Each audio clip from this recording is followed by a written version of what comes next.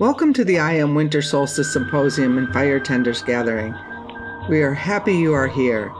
Please find the full schedule at iamsymposium.com. Hello and welcome back to the IAM Winter Solstice Symposium and Fire Tenders Gathering, a unique gathering where people from all around the world hold altars and candles, purple flames, and battery operated, and have big fires out in their yard, all with the purpose of holding space for one another during these darker days of the solstice. And if you're in the southern hemisphere, the brighter days of summer.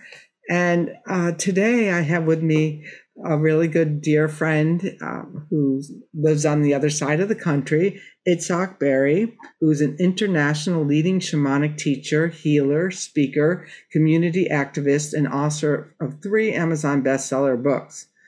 He was born on a kibbutz, and he's had a fine arts career. He's just a wonderful guy, and let's just hop into the conversation, because we're here today to, well, I guess the fine arts, to me, they're all the same anyway. They all go together and they all work well and in hand together. And I'm really happy to see you and your bright, shining face and all of these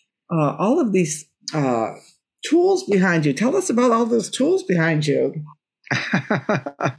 Well, first of all, I want to thank you for inviting me again to this very important IAM Symposium. It's so wonderful to have a form like that you created. So I want to. It's so important to be part of it. Yeah. This year's especially important. People have been writing me and saying, I'm not well enough to hold the fire. And I'm like, no. That's when the fire feeds you. So we're in a community, and sometimes you hold the fire and sometimes the fire holds you, and sometimes it's a little bit of give and take here. And so everybody I've invited back always are the people who are the most caring and sharing and hold that vision of community. And you do that in New York in the park. I mean, it's the community. The community fire tenders are here to share with us about how, tricks that they found that make this getting through this Hachakuti a little bit easier. Well, if we remember that the word shaman come from the Tungus tradition, and the real meaning of the word is the fire keeper. And the largest concept of that is that a shaman is the keeper of the fire, the keeper of the essence of community. So the fire is a very strong, important element in being a shaman or calling yourself a shaman. Is that it's the foundation or the pillar of society, the pillar of community, caretaker of the song, the spirit, the physical, emotional aspects of the community. It's not just the person who talks to spirit. It's the person that takes responsibility of the community well-being, because that is the essence of shamanism is to make sure that everybody in the community is well. Mm-hmm. That's true. My friend Maria Teresa, I don't know if you know her, but she used to talk about the difference between the people in the North and the people in the South, is that if there was somebody who was suffering from a schizophrenic break in her community and jumped naked into the fountain, they would wrap them in the blanket and take them home. In our community, we, lock them away. And so we forget that we're all one community. That's right. So I really wanted to talk about the condor and the eagle prophecy of South America, which is maybe important to understand the differences, but also what unite us all together about that. You mentioned the Pachacuti, so the Pachacuti is really upon us. It started 500 years after the the occupation of the Western world or the Europeans in South America, which started the colonialism of our ideas in South America, which is symbolized by the eagle symbol. And the eagle represent our society, the Western industrial society, because the eagle represent a bird. The two largest birds are the condor and the eagle. The condor is a predator.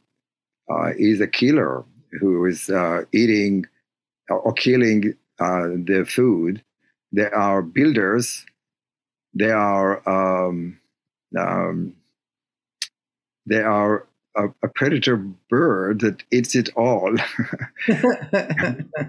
where the condor, on the other hand, which symbolizing the heart center community in South America, it is a bird that fly high and see the perspective of life, but it also eats from those animals that are dead, and they are in many ways the cleaner of the earth. And they also don't eat all the animal that they found. They eat only the part that they need, and they leave the rest of the animal to other people to eat, which is very different than the condor. Than the eagle. And then the eagle, yes, of course. The condor does not build a nest. They are finding a way to work with the cervix of the earth to raise their children. So they are the symbols of environmental sustainability, where the eagle is forcing themselves on the earth. And so it is also symbolizing by the feminine and the masculine energies of both. So the eagle is symbolizing the masculine energy. The condor represent the heart center of the earth, of the feminine energy, the nurturing part of there.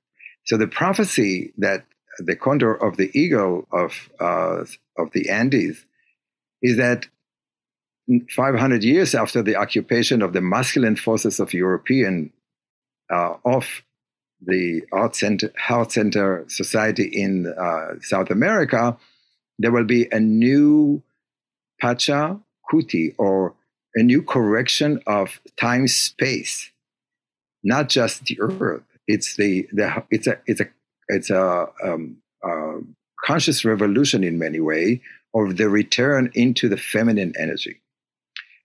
That's more or less started around 1993, and if you remember, a lot of the new shamanic work in the Western world started around that time. This is where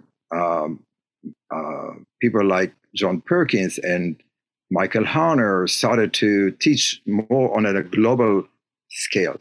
But it's also the time where shamans of the Andes and the Amazon heard the call to start teaching us the values and teachings of their culture that was hidden for 500 years because of the oppression of the Europeans who came into South America.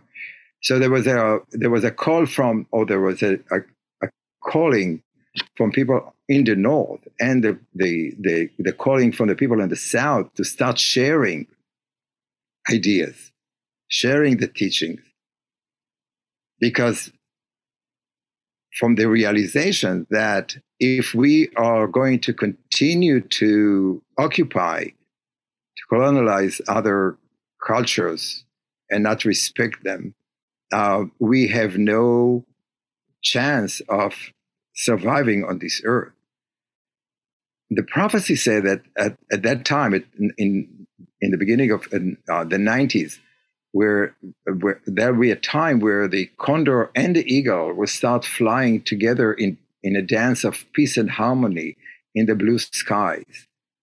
And that's really where we are now. We are in the beginning of a new period of time where consciousness changes, awareness is changing about keeping the earth intact, allowing us all to survive in a way that is sustainable for us and sustainable for the next generations.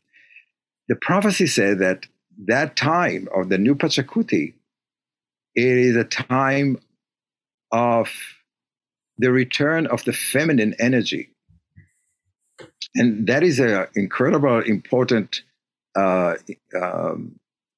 subject for us now, is the return of the feminine energy, not necessarily just women, but the return of the two parts of ourselves, within each of us, the nurturing part, the feminine part, and the masculine part, the nurturing part and the action part.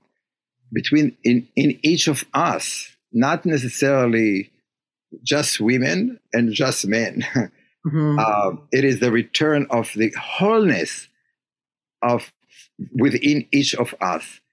In other words, we see now a lot of women who are entering into the political arena in the United States and all around the world. In government, in all the other institutions, they bring the nurturing part of it, but also the masculine energy of the action part of the masculine part.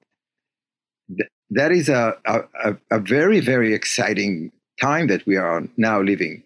But in this time of change, there is a lot of resistance from the old regime, from the old way of thinking. And that's really what we see now in the United States and in around the world.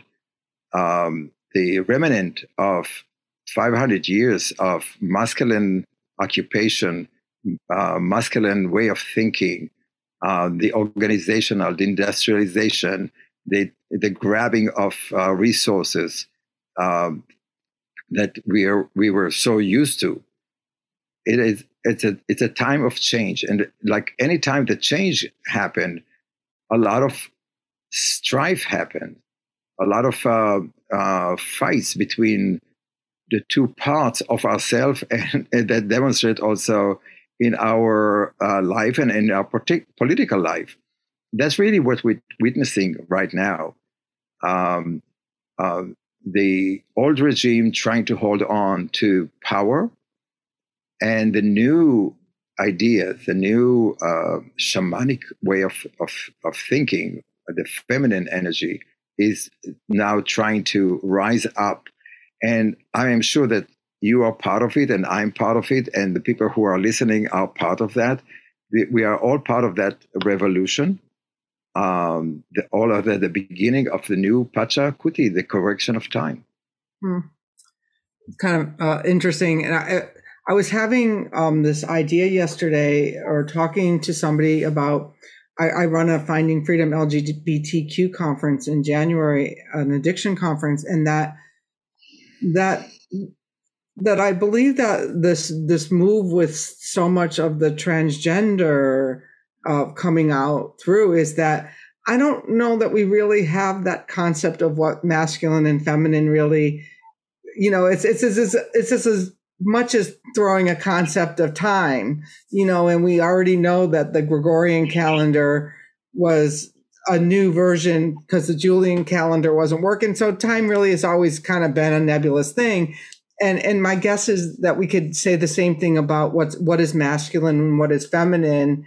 We like to think that it's one way or another, but the sheer numbers of people, and even my sister who lives over in Long Island, are saying, what do you make of this? What is going on, that there's a whole new personage coming through some of these early adopters that owns both of that within them, And so, like, we're the dinosaurs at we might have initiated it, but we can be the dinosaurs here. What do you experience that, or what do the people in your indigenous community say about, these people who are of two spirits? Well, we have to remember that the whole concept of two spirits is very ancient. Mm-hmm. Within the Native American community, before the white people came and forced them to choose sides, the whole idea of that these two parts are within us, Mm-hmm. it's very native to indigenous people. Now, what I think that is so where we are now difficult for us is the labeling. Mm-hmm. We have for the last 500 years or even more, in the last 3,000 years. Yeah, 3,000, I'd say, yeah. Yeah, we have a system that is designed by men.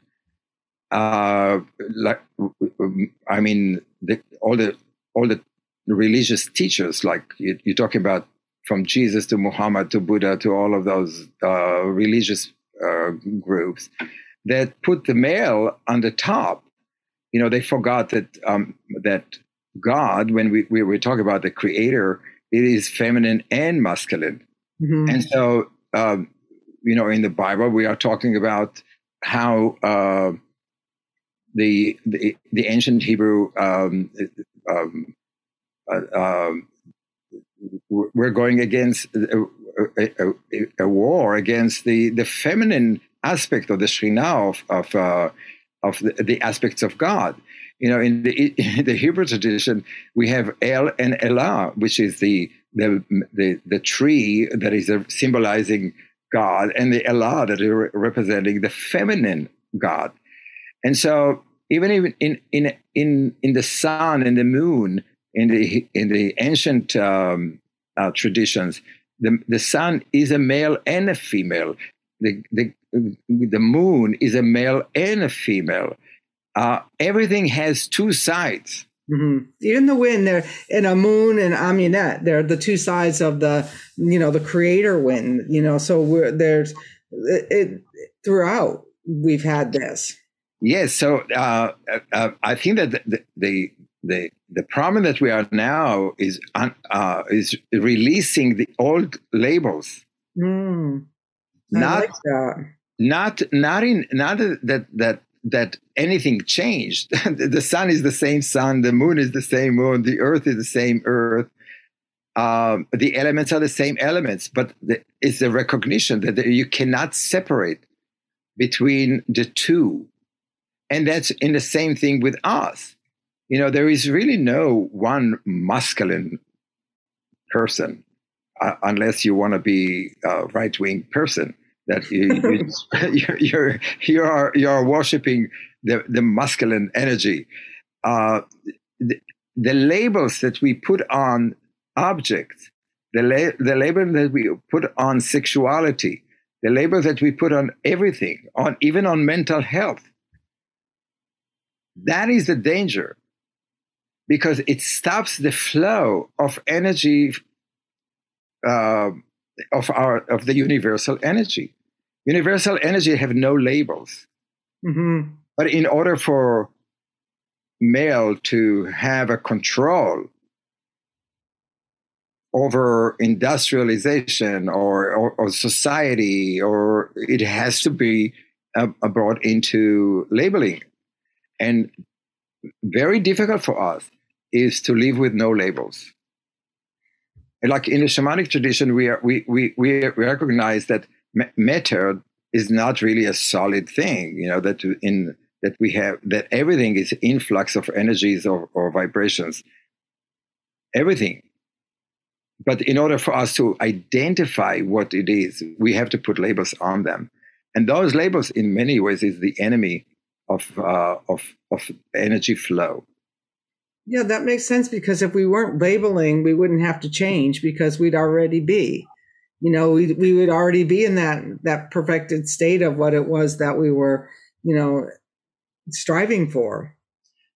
What how tell me, so how are you doing in New York in a post COVID or a post, and I say post COVID because we've gone through a doorway where, I mean, many 20 years ago, Don Manuel talked about a time when a virus would come on the wind, and here we are 20 years later with this virus that came on the wind, or it's certainly airborne.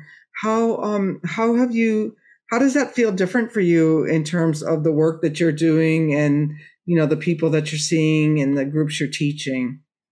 Well, for right now, I think that there are two things about it. One of them is that the way I see it is that the virus can come because we live life with no balance.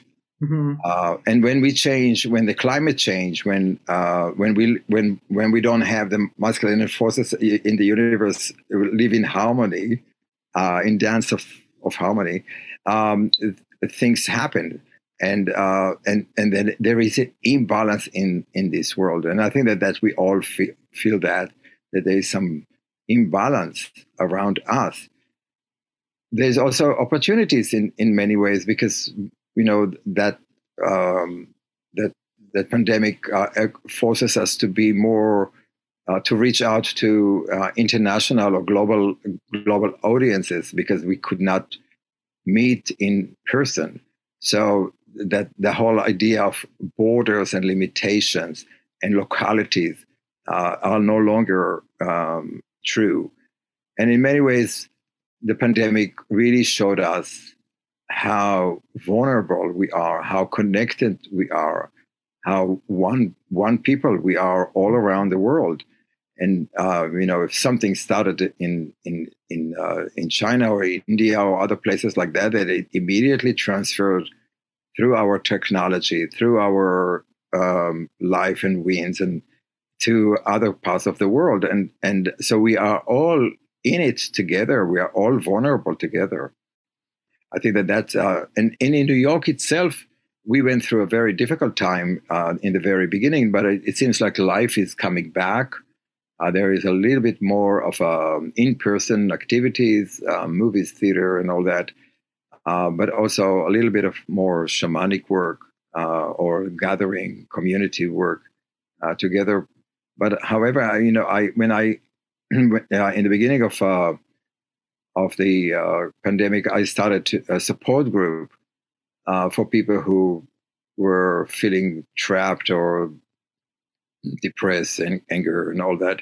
And that support group have hundreds of people but they are all from many different parts of the world. So it brought a beautiful community, a supporting community to each other. I started to travel now. I traveled to London. I was teaching there, and I was teaching in Israel. And I'm going to be going to Ecuador soon. So there is more feeling of returning, but it's not a full returning to what used to be. I think it comes with a different understanding, or deeper understanding of the connection between all of us. Do you find are your sizes of your groups more limited, or are you? I mean, how do you see? I see that we're like the conference I'm planning for January. I see it that it will have a more regional, in some ways, effect too. That to keep people safe, to keep people feeling comfortable. Not that I can keep anyone feeling anything, but just that we're going to return to some more community aspects of things, which could be really a good thing. Yes, and I think that we are blurring the global community and local communities, and I think that it's going to be some kind of like a hybrid between locality and global community, which I think that in the long run, I think it's beautiful understanding of our interconnection between all of us, that we can't really just maintain the health of our local immediate community. We have to think about it in a more of a global community, that each of us need to support um, the issue that we are here now, and a lot of the emotional aspect of it that happened now. And if you're talking about addiction, I think that part of the addiction um, that happens also around this time is about the feeling of loneliness, of a feeling of not being connected to community, to have support, to have your immediate family or the larger community together, sitting together, supporting each other. That feeling of loneliness is a big part of addiction. Yeah, there was a group of these men who have this place called In the Rooms, and they had started it long before the COVID. And of course, they were prepared for the onslaught. But I was working with some people like who had been sober for 30 years who went out, like really that longing for connection couldn't sustain that shutdown. I mean, I don't know about you, but I was busier than ever, with my work during that time. And I was already pretty much online. So I was teaching other people how to go online and, teaching people in the addiction community how to go online. Then they all figured it out. And now they don't need me for that. Good. But I did an in-person retreat in October in Maine, and it felt really good to be with people. How do we make that step forward for people? How are you suggesting people make that step forward to being back in the room with other people? Well, I think that it's come down to personal responsibility. I was teaching in August. It was in Colorado, and there was a sense of some people who refused to wear masks or to be vaccinated, and they still wanted to come. And there was people who were triple vaccinated, like me. That and there was uncomfortableness in that way. Some people believe strongly against, and some people believe otherwise. And so we found a way to do all the event outdoor and to have the people who are unvaccinated on one side of the fire and the people who are vaccinated on another side of the fire. So I think that in a way we have to adapt to different point of view, and also to adapt in the way we create the safety around it. And I think that's kind of important. And I mean, it's kind of like symbolizing a larger question: is how do we create a community of people who may not agree on all of it, but still wants to be together. Right. I think that would be, it is a challenge for all of us. In my online classes, I had people who were a couple of hundred people, and some people who were a smaller group. In London, we had a big event with over 60 people in the church, where they were all vaccinated. They were all taking precautions. It could have been bigger if there's no restrictions, but I think that it's also come down to personal responsibilities. So I think that we have to adapt in a different way to what we used to live. It's very much like other epidemic or pandemic that we used to be like AIDS or that our life change. The way we think about relationship change. That change is pretty. I think that it's going to be pretty permanent. I agree with you on that, and I agree with you. We had the same thing. It was more the questions that I asked before that really stuck up all the red flags with people. And for those of you who are listening at home, this is the same if you're going to dinner for the holidays. The same conversation. It's not. This is your family's a community as well, and they may connect or they may not connect, but that we are living in a time where and we call it time, but I don't even know if it's time and space connection. That intersection is here, and we don't know what that looks like going in the future, but we're here at some doorway together.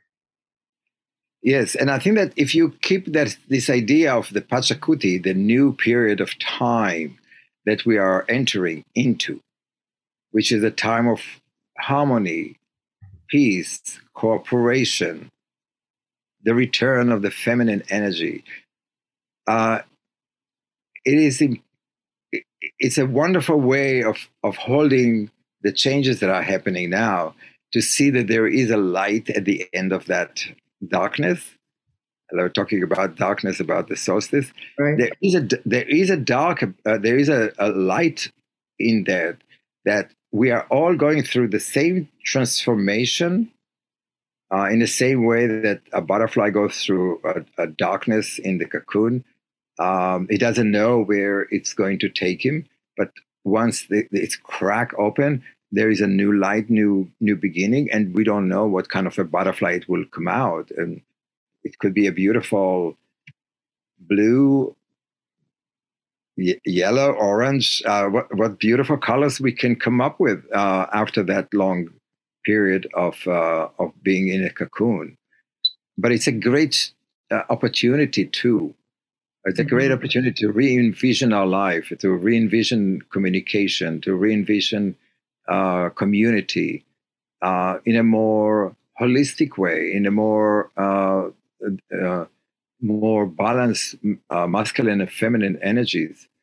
How do we take care of the earth? Really, that is so important. And I think that was so beautiful for us to see now, is that we used to talk for 20-something years now. We're talking about taking care of the earth. Now it's become a political issue. Right. When 25 years ago we were talking about it, we were nuts. We were thought that we are crazy, right? Right now it become like mainstream concern. Right. Now, when we talked about how do we leave, what is our legacy? I have 3 kids and I have 7 grandchildren. I have to see what do I leave behind me? What is my legacy? And I think that is now. It used to be a personal thing. Now it's a universal concern. Mm-hmm. But as a group, as a human species, it becomes a political, it becomes social, the most important subject of our time. How do we serve the earth? Not for the earth itself, but for humanity. Right. How do we keep the human race alive and well? Or do we allow the destruction of the human race? Because I do believe that the plants and the trees and some animals will continue to survive, and way after we are gone. It is us that is so important, and that's really the teaching of the indigenous people. Although sometimes the people, when I spoke to them in the Amazon and the Andes, they were not really understanding what are we worried about, because if we're not going to be there, that's okay. Exactly. I say that all the time. And that might just be a good plan too. So, we'll still be here as energy. Maybe we'll get to observe what energy looks like when we're not tampering with it. So why don't you give us one final thought for our fire tenders and these people listening at home to the IAM Winter Solstice event here, that give us your inspirational hope message. Well, I'm going to. Thank you for the offering. I'm going to bring the teachings of Ipupiara, the shaman that I worked with for 12 years from the Amazon, from Brazil. That he used to repeatedly say that we are all shamans. All human beings are shamans. We all came here to this world with sets of qualities like dreaming, visioning, the ability to hug, the ability to sing a song, the ability to dance, the ability to make tea when somebody needs that, or to cook something for somebody who's hungry. We all have what it takes to be a shaman, or what we call shaman, taking a responsibility for other people. It is in our DNA. And there is no one person who does not have that. Now, I'm not saying that every person needs to do the work on a daily basis like we do. But what I want to leave it with is that because we have all of those gifts that God gave us in our DNA, we have to use it. We have to take responsibility of that. We can't give it to somebody else to do it for us. And I think that that part is very difficult for some people to understand, because somehow in our education, we leave the well-being of others to somebody else's to do. It is our parents. It is our teachers. This is the government. This is the institutions. This is the religion. This is our doctors. That they should take care of that. It's not us. So what I'm saying is that recognizing that we have these gifts, that God given gifts that are encoded in our DNA, coming from our ancestors, we have to take responsibility for that, a personal responsibility for that. That the world is not going to be a better place if you are not doing it.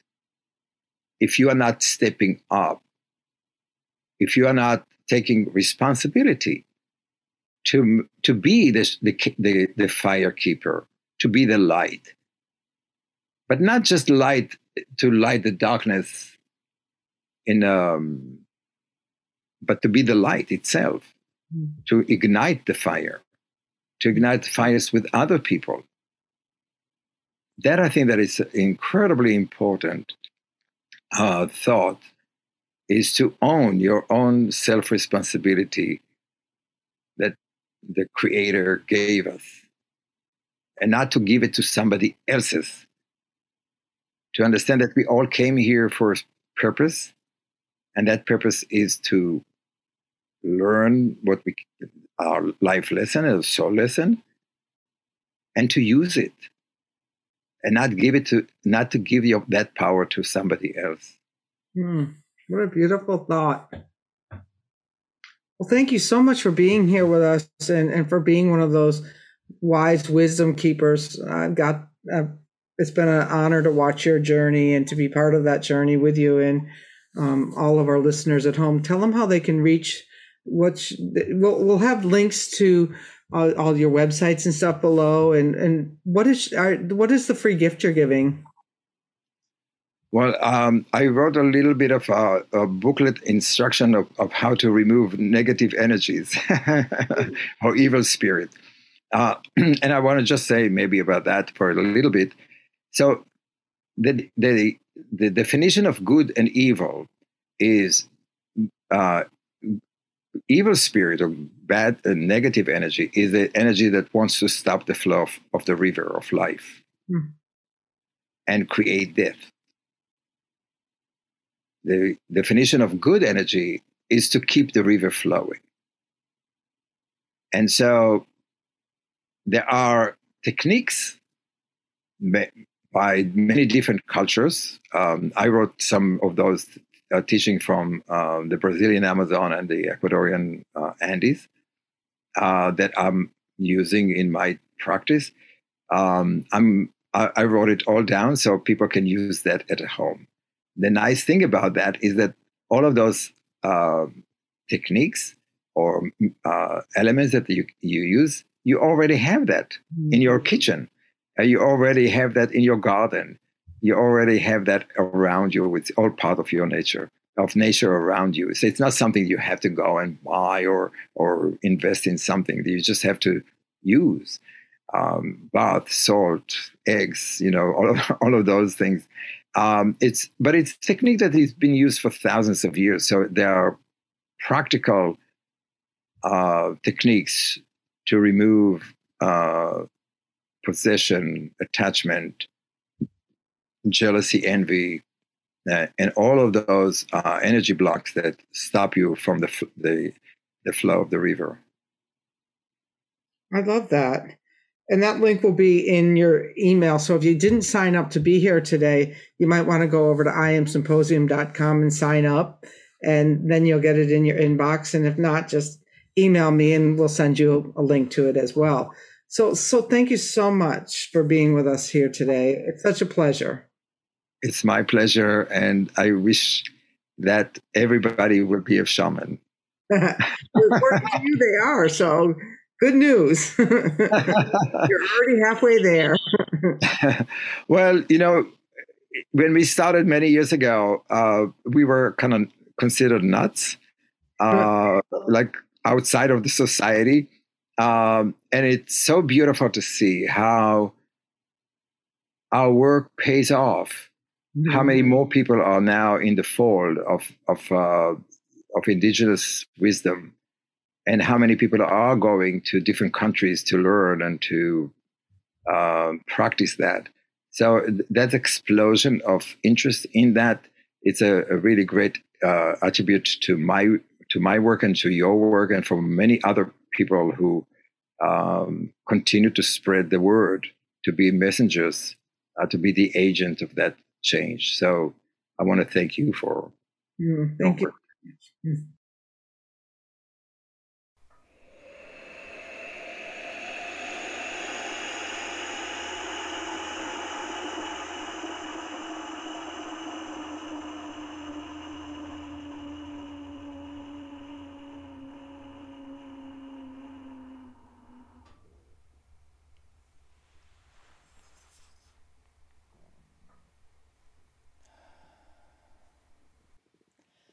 Welcome to the 10th annual IAM Winter Solstice Symposium and Fire Tenders Gathering. We are excited to offer this container for you to celebrate during these darker days of December, from December 20th through January 2nd.